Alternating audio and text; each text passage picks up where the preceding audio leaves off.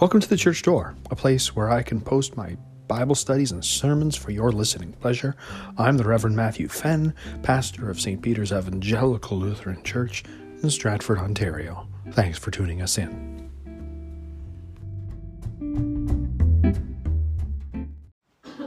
With a prayer. O Lord, our Heavenly Father, you cause all your holy scriptures to be written for our learning. May we hear them, read, mark, learn, and inwardly digest them, that by the patience and comfort offered by your holy word, we can embrace and ever hold fast to the blessed hope of eternal life, which is in Christ Jesus our Lord. Amen. All right.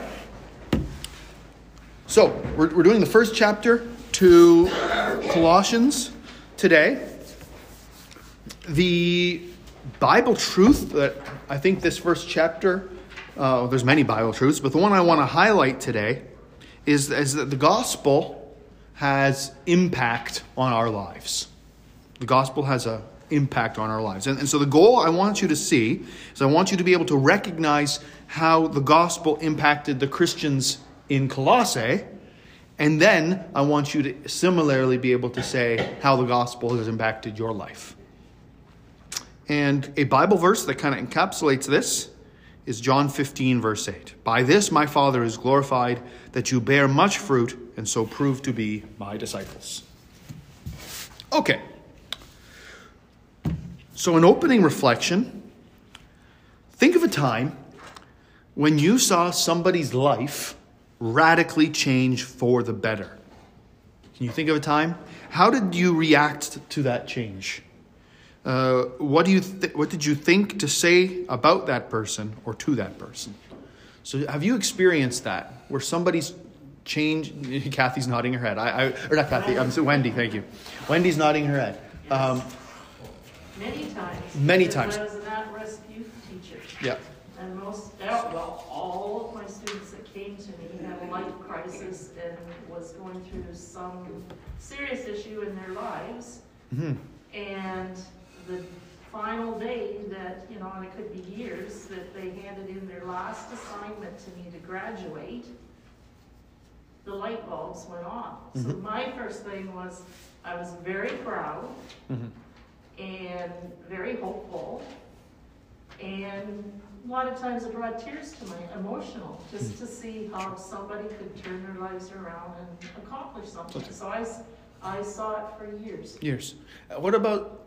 What about any of you? Have you seen someone's life was going one way and they managed to turn it around? I can think of a number of people I went to high school with that were notorious bad actors all through high school, and they kind of got their lives. Indeed. So did you.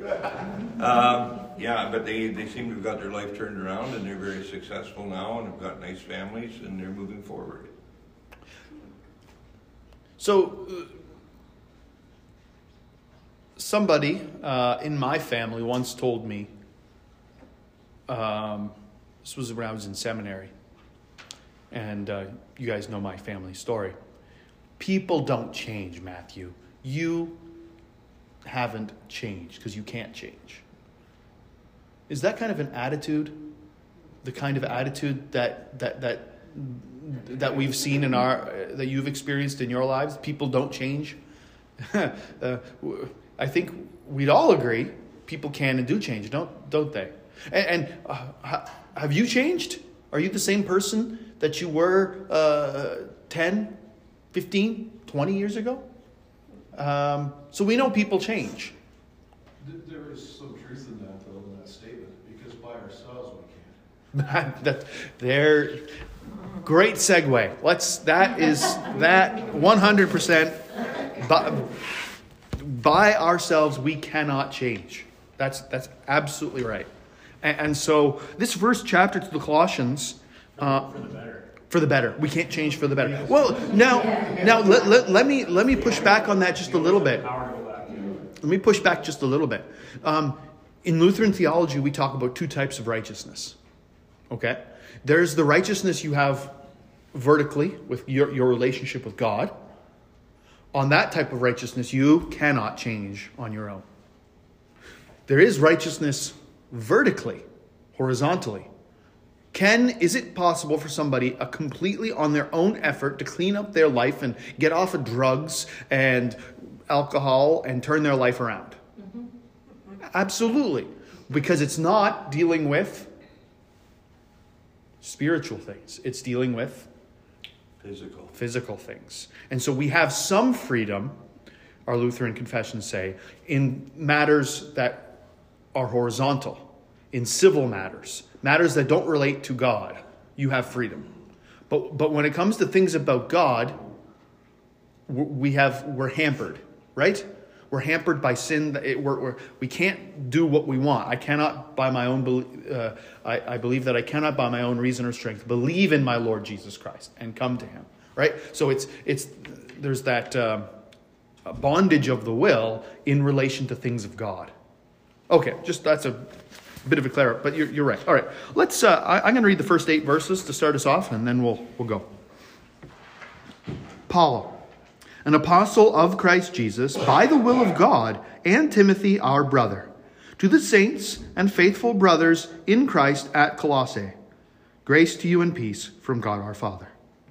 We always thank God, the Father of our Lord Jesus Christ, when we pray for you, since we heard of your faith in Christ Jesus and of the love that you have for all the saints, because of the hope laid up for you in heaven. Of this you have heard before in the word of the truth, the gospel, which has come to you, as indeed in the whole world it is bearing fruit and increasing, as it also does among you, since the day you heard it and understood the grace of God in truth, just as you learned it from Epaphras, our beloved fellow servant. He is a faithful minister of Christ on your behalf and has made known to us your love in the Spirit. Okay. So our first question here, what qualities does Paul see in the lives of the Colossians that indicate that the gospel is bearing fruit? And how do those qualities reflect the good news of Jesus? We'll start there. The big thing that jumped out at me was it's been about 30 years since Pentecost, and now he's saying that the good news is spread to all the world. I understand that the Roman world is talking about there, but that's still pretty good in 30 years to get it spread that far. That's right. So that is the fruit that I see. That's right. So there's the fruit that the gospel has spread throughout the whole known world. What other qualities does Paul see that indicates that the gospel has borne fruit in the lives of the Colossians? He's heard about it from other sources. He's heard about it from other sources, right? So there have been good reports have come to him. What do those good reports consist of? Well, the love that they have for the saints. The love that they have for the saints. The hope that they have. And the hope that they have, right? That's right. So in verse 4, notice the two things. What are those two things that he's indicates the gospel has borne fruit? Faith in Christ Jesus and the love. Yes, the faith in Christ Jesus and the love for all the saints. Isn't that similar to that prayer we pray sometimes at the end of communion? That God would increase in us faith toward you and fervent love towards one another. Right? You can see that prayer is based on verses kind of like this one. All right. So now we've seen that we've seen some of these fruits. Now the second part of this question is, how do those qualities reflect the good news of Jesus? Or maybe put differently, how do those qualities relate to the good news of Jesus? Perhaps was a better way of putting it. What's the connection? They're emulating Jesus in his love towards all others. Right. The good news creates faith, and faith creates love for That- others. Do you see that? The good news creates faith, and faith creates love for others. Do you see that? And that's in. So notice that in verse 5, their hope is where? Heaven. In heaven. It's an objective reality, right? And it is, notice, so verse 5, it is the love for all the saints. Why? What's the word? What's the connector? It's the connector, first word of verse 5. Because. Do you see that? That's the point that Dale just made. Do you see it there? They have love for all the saints. Why? Because of the hope laid up for them in heaven. Do you see that? They love because God has given them hope in heaven. Right? My Bible says, just as it has been doing among you since the day you heard it. It doesn't say because. In verse 5? Yep. What? Bet you any money that's an NIV. Yeah. New International. Yeah. Self-study. Yeah. The problem with the NIV in general can be seen here, where it does not that's the 1984 edition. The 1984 edition of the NIV didn't always translate the becauses, which are very important. They changed that when they updated it in 2011. They released a 2011 update, which has issues. But one of the things they did correct was it's a little Greek word, 3 letters, G-A-R, gar. It means because. And for Paul, it's really important. But so Just as it has been doing. yeah. So in the NIV, where does it say where does it talk about heaven there? In verse 4 or verse 5? Where have they put the split there? You talking to me? Yes. The faith and love that spring from the hope that he stored up for you in Yeah, heaven. that's 5. there you go. So there it is. So NIV. See what the NIV does is they make they've interpreted it for you. It's the faith and hope and love spring up from the hope that you have in heaven. See that? So the Greek actually just says because, but they've taken that and then given you a bit of an interpretation. It springs up. Your faith and love spring up from an objective reality that God has given you hope in heaven.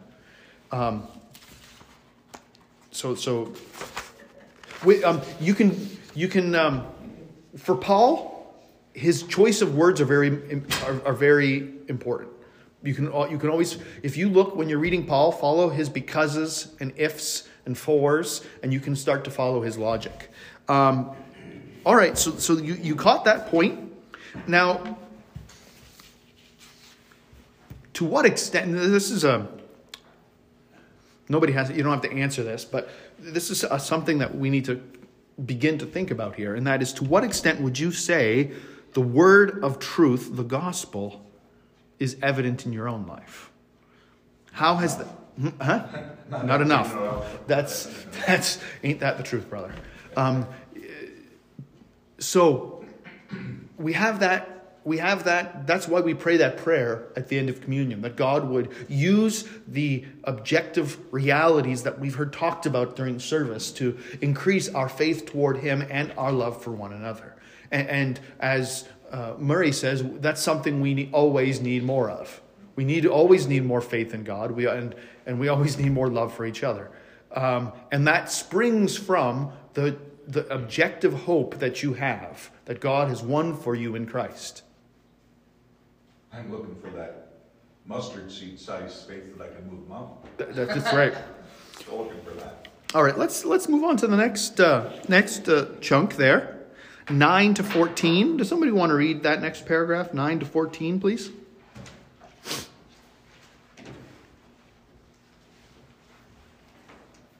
And so from the day we heard, we've not ceased to pray for you, asking that you may be filled with knowledge of His will in all spiritual wisdom and understanding, so as to walk in a manner worthy of the Lord, fully pleasing to Him, bearing fruit in every good work and increasing in the knowledge of God, May you be strengthened with all power, according to his glorious might, for all endurance, patience, and joy, giving thanks to the Father who has qualified you to share in the inheritance of the saints in light. He has delivered us from the dominion of darkness and transferred us to the kingdom of his beloved Son, in whom we have redemption, the forgiveness of sins. Awesome. So, looking at this paragraph here, what does Paul specifically pray for the Christians in Colossae? That they may be filled with the knowledge of God's will, and Yep. all spiritual wisdom and understanding. Yep. And what would be the purpose of that? So they can continue to grow in faith and do God's will. That's right. Yep. And to what? So you have and so in verse 9 there you have what Wendy has said, that he's praying that they will be filled with knowledge of God's will and all spiritual wisdom and understanding. The purpose then in verse 10, so as. See that? So as. To lead a life worthy of the Lord. Right. Pleasing to him and Yep. bearing fruit. Right. So as to walk in a manner of the Lord, fully pleasing to him. Now, the next part of the question is, how does Paul say the Colossians will know that they are pleasing to God? They're bearing fruit. Bearing fruit. Okay. How else will they know that they are pleasing to God? Increasing their knowledge. No, I don't think they know that they're pleasing to him by their fruit. I think there's something else there I'm trying to get at. How does Paul say here that the Colossians know that they are pleasing to God? They're living a life worthy of the Lord. No. He's telling them they are. He's telling them they are. Okay, now we're starting down the right track. How is he telling them they are? What does he say in this paragraph that tells them that they are pleasing to God?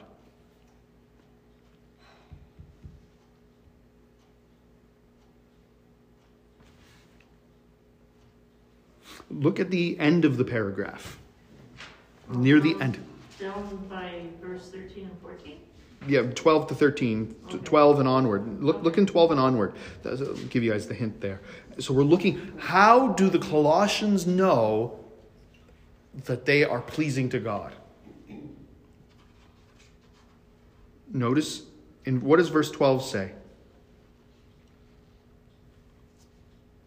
The Father who has qualified you. The Father who has qualified Share you. in the inheritance. Okay, How that. do they know that? Yeah, how do they know that? Well, Paul just told them. Yeah, but They don't know it beforehand until somebody tells them. Right. yeah. That's right. Right. And notice in 13, he has qualified them. How does he qualify them? 13 and 14. He delivered them from the domain of darkness and transferred them to the kingdom of his beloved Son, in whom they have redemption, the forgiveness of sins. So how do the Colossians know? So they're believing that what Paul is telling them is the truth. Well, yeah. That's why Paul states in verse 1 who he is and what his credentials are. I get that, but still, he's still a man. He's still a man, but he's an apostle. So he's saying he's an apostle of Jesus Christ, somebody sent by Jesus and by the will of God. So that's why Paul often will highlight the fact that I'm an apostle. That means I didn't choose. Sorry, delivering them from darkness, is that referring to baptism? Yep, there's a bit of there's some baptismal language here, absolutely. We often start, when we do a baptism, the line goes something along the lines of, we are all born sinful and under the power of the devil until Christ comes and claims us as his own. And then you receive the sign of the cross, both upon your head and upon your heart, to mark you out as one belonging to Christ, the crucified. So I want you to see, so Paul, let's back up, because Paul can be tricky sometimes. What's he saying? He's saying, number one, he's praying that they would, that they may be filled with knowledge of God's will and spiritual wisdom. That's verse 9. Right? You see that? In verse 10, he gives you the purpose. Why does he want them to be filled with knowledge of spiritual wisdom? So as, here's the purpose, so that they may walk in a manner worthy of the Lord, fully pleasing to him, and bearing fruit in every good work, and increasing in their knowledge of God. And in verse 11, what else does he say? This is all purpose. This is what Paul is hoping is going to happen to them. That they are going to Continue to walk with God. Yeah. And whose power in verse 11 is going to be at work here? God's. Whose glorious might? His glorious might. For all the endurance and the right? So it's not their might. He's hoping that God will give them the strength. Do you see that? To bear fruit, to keep going, and then that they would give thanks to God who qualified them. The reason why they are pleasing to God is because God qualified them. God sent his Son to die for them, to transfer them out of the devil's kingdom into Jesus' kingdom, to redeem them. That word redemption, of course, means to buy. You redeem a coupon, right? It's to purchase. It has the connotations of like the slave market. The price you pay for a slave. You might think of Egypt. That would be probably right. God's beloved Son. There, that gives you hints of the baptism of Jesus. This is my beloved Son, right? And in him you have the forgiveness of sins. So God has made them. They know they are pleasing to God because of Jesus. And Paul wants that to be the power that bears fruit in their lives. Knowing that you have been transferred from the kingdom of darkness to God's kingdom, that your sins are forgiven, Paul says that should impact your life. And part of the ways that'll impact is you'll bear fruit for good works. You'll know God's will. You'll understand. You'll walk. That means live in a manner that pleases God. Right? You're living in a manner that pleases God, not to please him, but because you are pleasing to him in Jesus. It's the result. Right? Okay. Let's. In light of all that, then, in your own words now, how can you know that you are pleasing to God and being fruitful?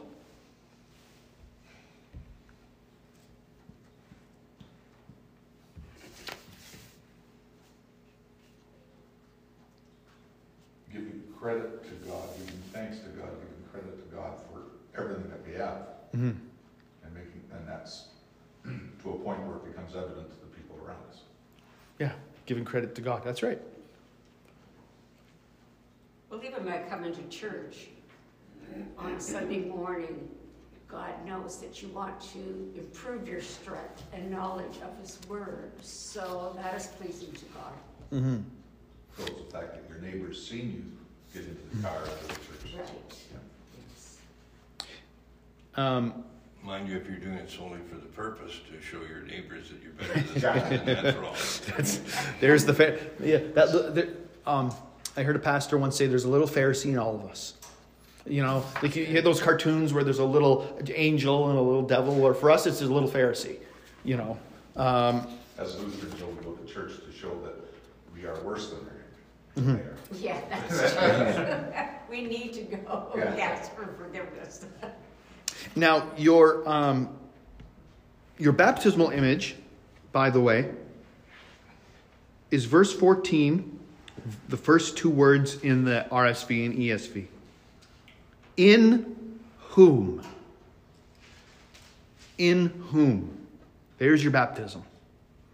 Because baptism, Paul says elsewhere in Romans, that baptism unites you to Christ.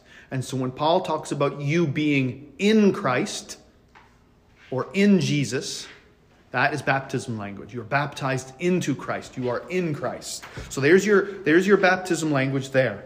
And also, God the Father is pleased with Jesus. So right. If he's pleased with Jesus, he's pleased with us. you. That's because he's our representative. Absolutely, 100%.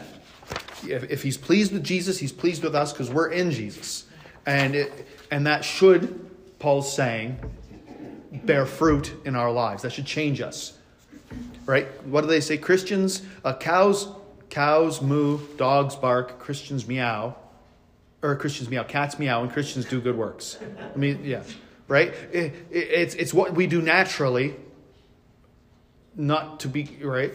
Somebody who's trying to earn God, to please God, to earn God's favor by doing good works is like somebody taking apples, going to a dead tree and stapling the apples to the tree. Right? And you say, look, I got fruit. But that fruit did not come from the tree. You put it on the tree. It's not organically linked to the tree. Good tree, Jesus says, produces good fruit. If you have a fruit problem, then Paul is saying here, if you have a problem with good work, if you have a problem bearing fruit, if you have a problem with good works, what's the solution? Think backwards here. Repentance, kind of. Repentance is always involved, but what's if you have a problem with good works? It's lack of faith. Do you see that? Right? What you need more of is the gospel. But isn't that repentance? Repentance is always two things, right?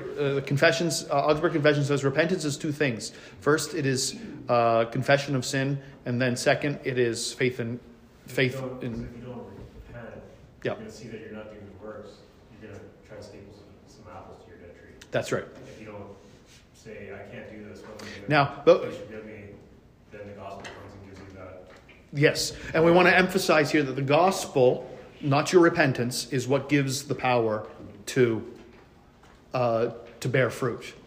Your repentance is just acknowledging that there's a problem, right? They say, what is the 12 steps? Saying you have a problem is the first step towards recovery. It's kind of the same thing, but your repentance is not the thing that creates good fruit. It's the gospel is what creates fruit. Yeah, I was talking about the whole part of repentance. Mm-hmm. So you could also say, by the way, here that forgiveness of sins brings freedom. That's another point that Paul makes here. Forgiveness of sins brings freedom. You're free from the tyranny of Satan because God has forgiven you your sins. Okay. Let's read Colossians 1:15 through 23. Somebody want to read that?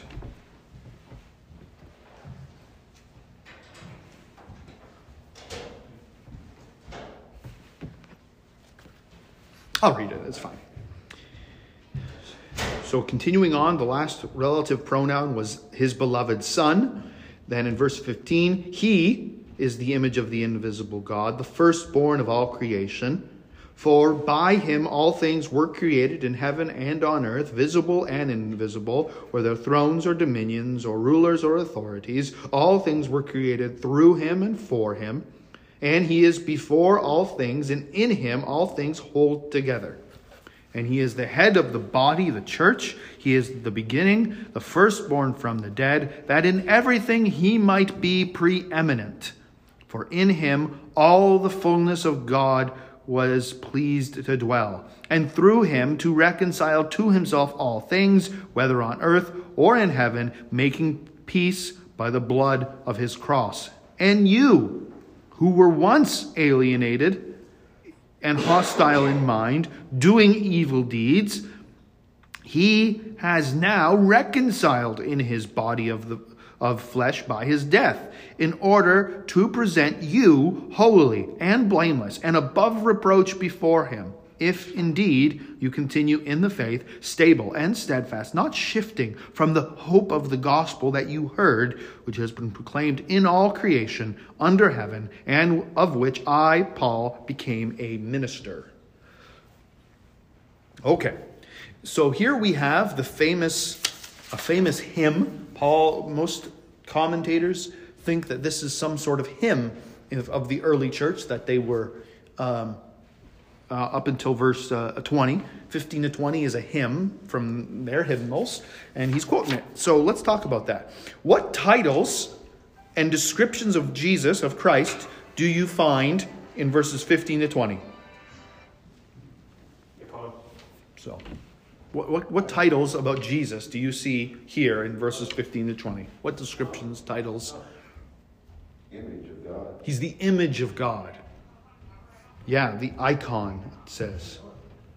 The head of the body of the church. The head of the body of the church, right. What other titles do you see here? Also head of the whole world, dominions or rulers or authorities. Right. Most important one, the fullness of God. The fullness of God dwells in him, right? Yeah, that's right.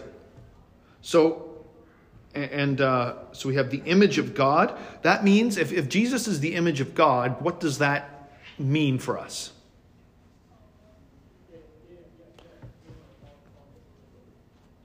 Well, an image of something does what?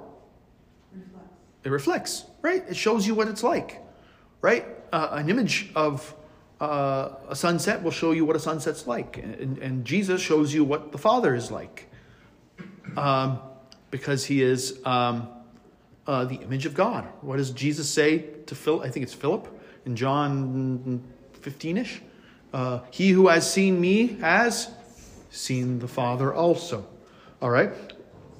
And then I want you to note that as Mark talked about, he's the ruler. It says visible, invisible thrones, dominions, rulers, authorities. Dominions and authorities, those kinds of things refer not just to earthly kings, they refer to angelic powers, that kind of thing. Then we have in him the fullness of God was pleased to dwell. Everything that it means for God to be God is in the human Jesus Christ. He is both true God and true man at the same time.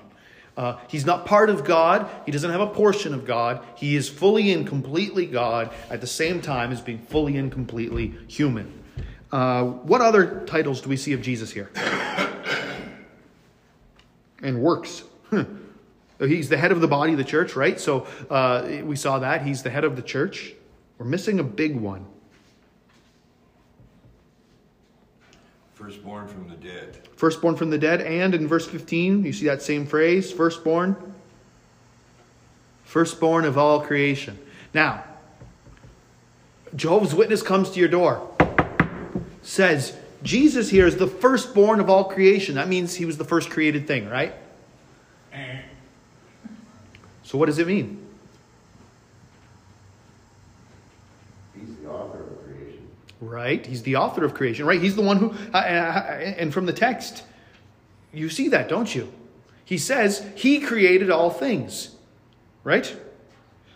All things. Earth, heaven. In the flesh. And he's in the...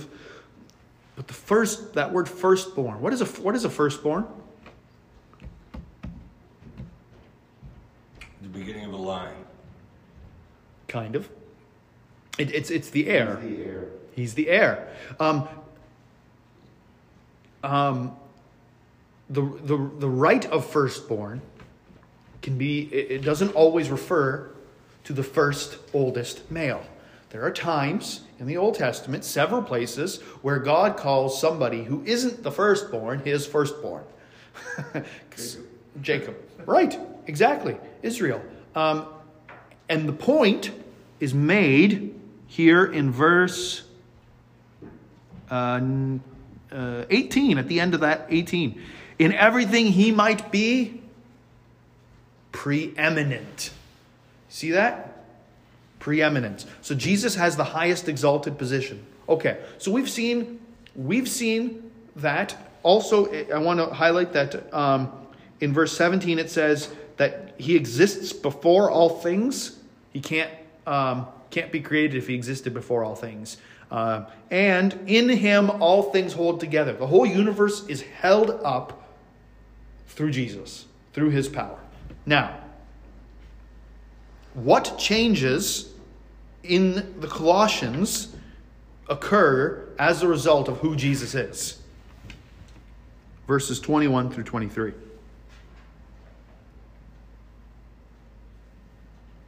How does all of that theology affect the Colossians?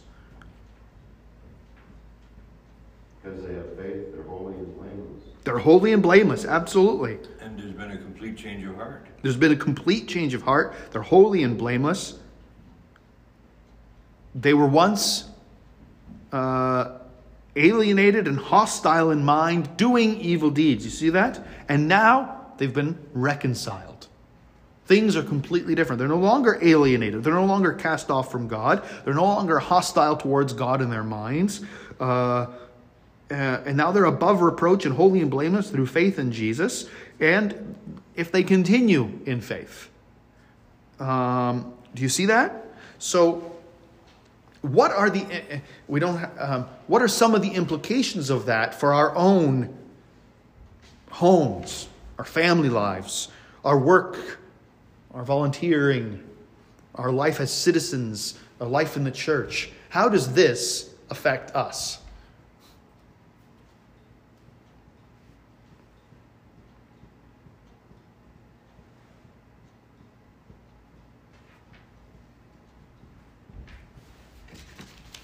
How do you think, we've seen how it's in... Well, we too should be affected the way the Colossians were affected, through faith and through the power of the gospel. That's right. That's right.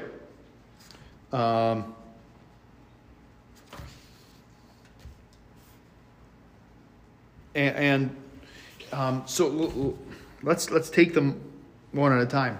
Well, but we should be affected, and notice, because we are not alienated, we are no longer alienated from God and from one another, that should affect our family life. Because these are fellow sinners of ours. They've also been redeemed by the blood of Jesus, right? That should affect how we treat them. We're no longer, through the gospel, we no longer do evil deeds. That should affect everything we do. That should affect our life in the world. That should affect, right? So the point here is to think about the ways in which the gospel not only forgives your sins and qualifies you for heaven, but the ways in which the gospel bears fruit in your life. And that fruit goes out and affects every aspect of your life. Because God is not just God on Sunday morning, right? He's God all the time of everything. And so the gospel bears fruit in our lives, in our families, in the world, in everything that happens. All right, time is fleeting. I'm going to finish off here from the last paragraph here. 24. Now, I rejoice in my sufferings for your sake, and in my flesh I am filling up what is lacking in Christ's afflictions for the sake of his body, that is the church, of which I became a minister, according to the stewardship from God that was given to me for you, to make the word of God fully known, the mystery hidden for ages and generations, but now revealed to his saints. To them God chose to make known how great among the Gentiles are the riches of the glory of this mystery, which is Christ in you, the hope of glory. Him we proclaim, warning everyone and teaching everyone with all wisdom, that we may present everyone mature in Christ. For this I toil, struggling with all my energy, that he powerfully works within me. Okay. How does Paul's mission help people become perfect or mature in Christ? Oh, we can't become perfect this side of heaven. This side heaven, right. How does it start the We process. become more Christ-like Right. And how does Paul's ministry do that? by creating faith. By creating faith. Bingo, right? By the Word of God. Through the Word of God, right? Paul's been sent to do what? To preach both, Law and gospel. right? He says two things. He warns everyone and he teaches everyone. Law and gospel. And doing that creates faith. And that bears fruit. And it begins the process of getting us to where God wants us to be. Now, Dale's 100% right. We cannot get there in this life. But the process has started. And God will finish it one day. Right? So that even if you don't have a formal teaching position or leadership position in the church, what can you do to help Christians around you, in your family, in your work, your church, to become more mature than they are, to start them down the process? What can you do? Become more like a servant. Become more like a servant? Absolutely. Serve them. How else? Set an example for them. Set an example for them? Sure. Don't forget about what we just said about how Paul does it. How can you do it? Talk about Jesus. Talk about Jesus. Share the gospel with them. Right? By you sharing the gospel with them, God will work through you just like he works through St. Paul. Sure, you're not a pastor, but the word of God is not limited to pastors. You can proclaim the gospel too. And when you talk to others, God's word has effect. It works. You don't even have to be eloquent. God's word works as God's word works. Okay, our final reflection then, something you can take home, something to think about this week. How is your life different? How are you changed since you've been changed from being alienated from God to be reconciled through Christ's death? Something to think about this week. How is Jesus has died for you. He's reconciled you with his blood. You have been brought into God's favor. How has that impacted your life? That's something to think about this week. Let's pray. Lord God, Heavenly Father, we give you great thanks that through your Son, Jesus Christ, you have delivered us from Satan's kingdom, and you have made us citizens of heaven, subjects under the King of Kings and Lord of Lords. We thank you that in him you have given us access to heaven. You have forgiven us our sins, reconciled us to you, and that you have, through your church, through pastors, and through one another, you proclaim your word to us. We ask that you would let your Spirit work in our hearts so that we may repent of sins, trust more boldly in you, and bear forth. And we'd ask that your Holy Spirit would enable us to bear fruit so that we may glorify your name, not by what we do, but by magnifying your work in our lives. And this we pray through Jesus Christ our Lord. Amen.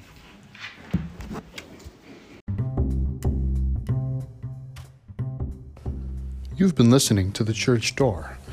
Thanks again for tuning in. If you have any comments, questions, or feedback, you can reach me, Pastor Matthew Fenn, at revfenn, REVFENN, at iCloud.com. Look forward to having you with us again next time.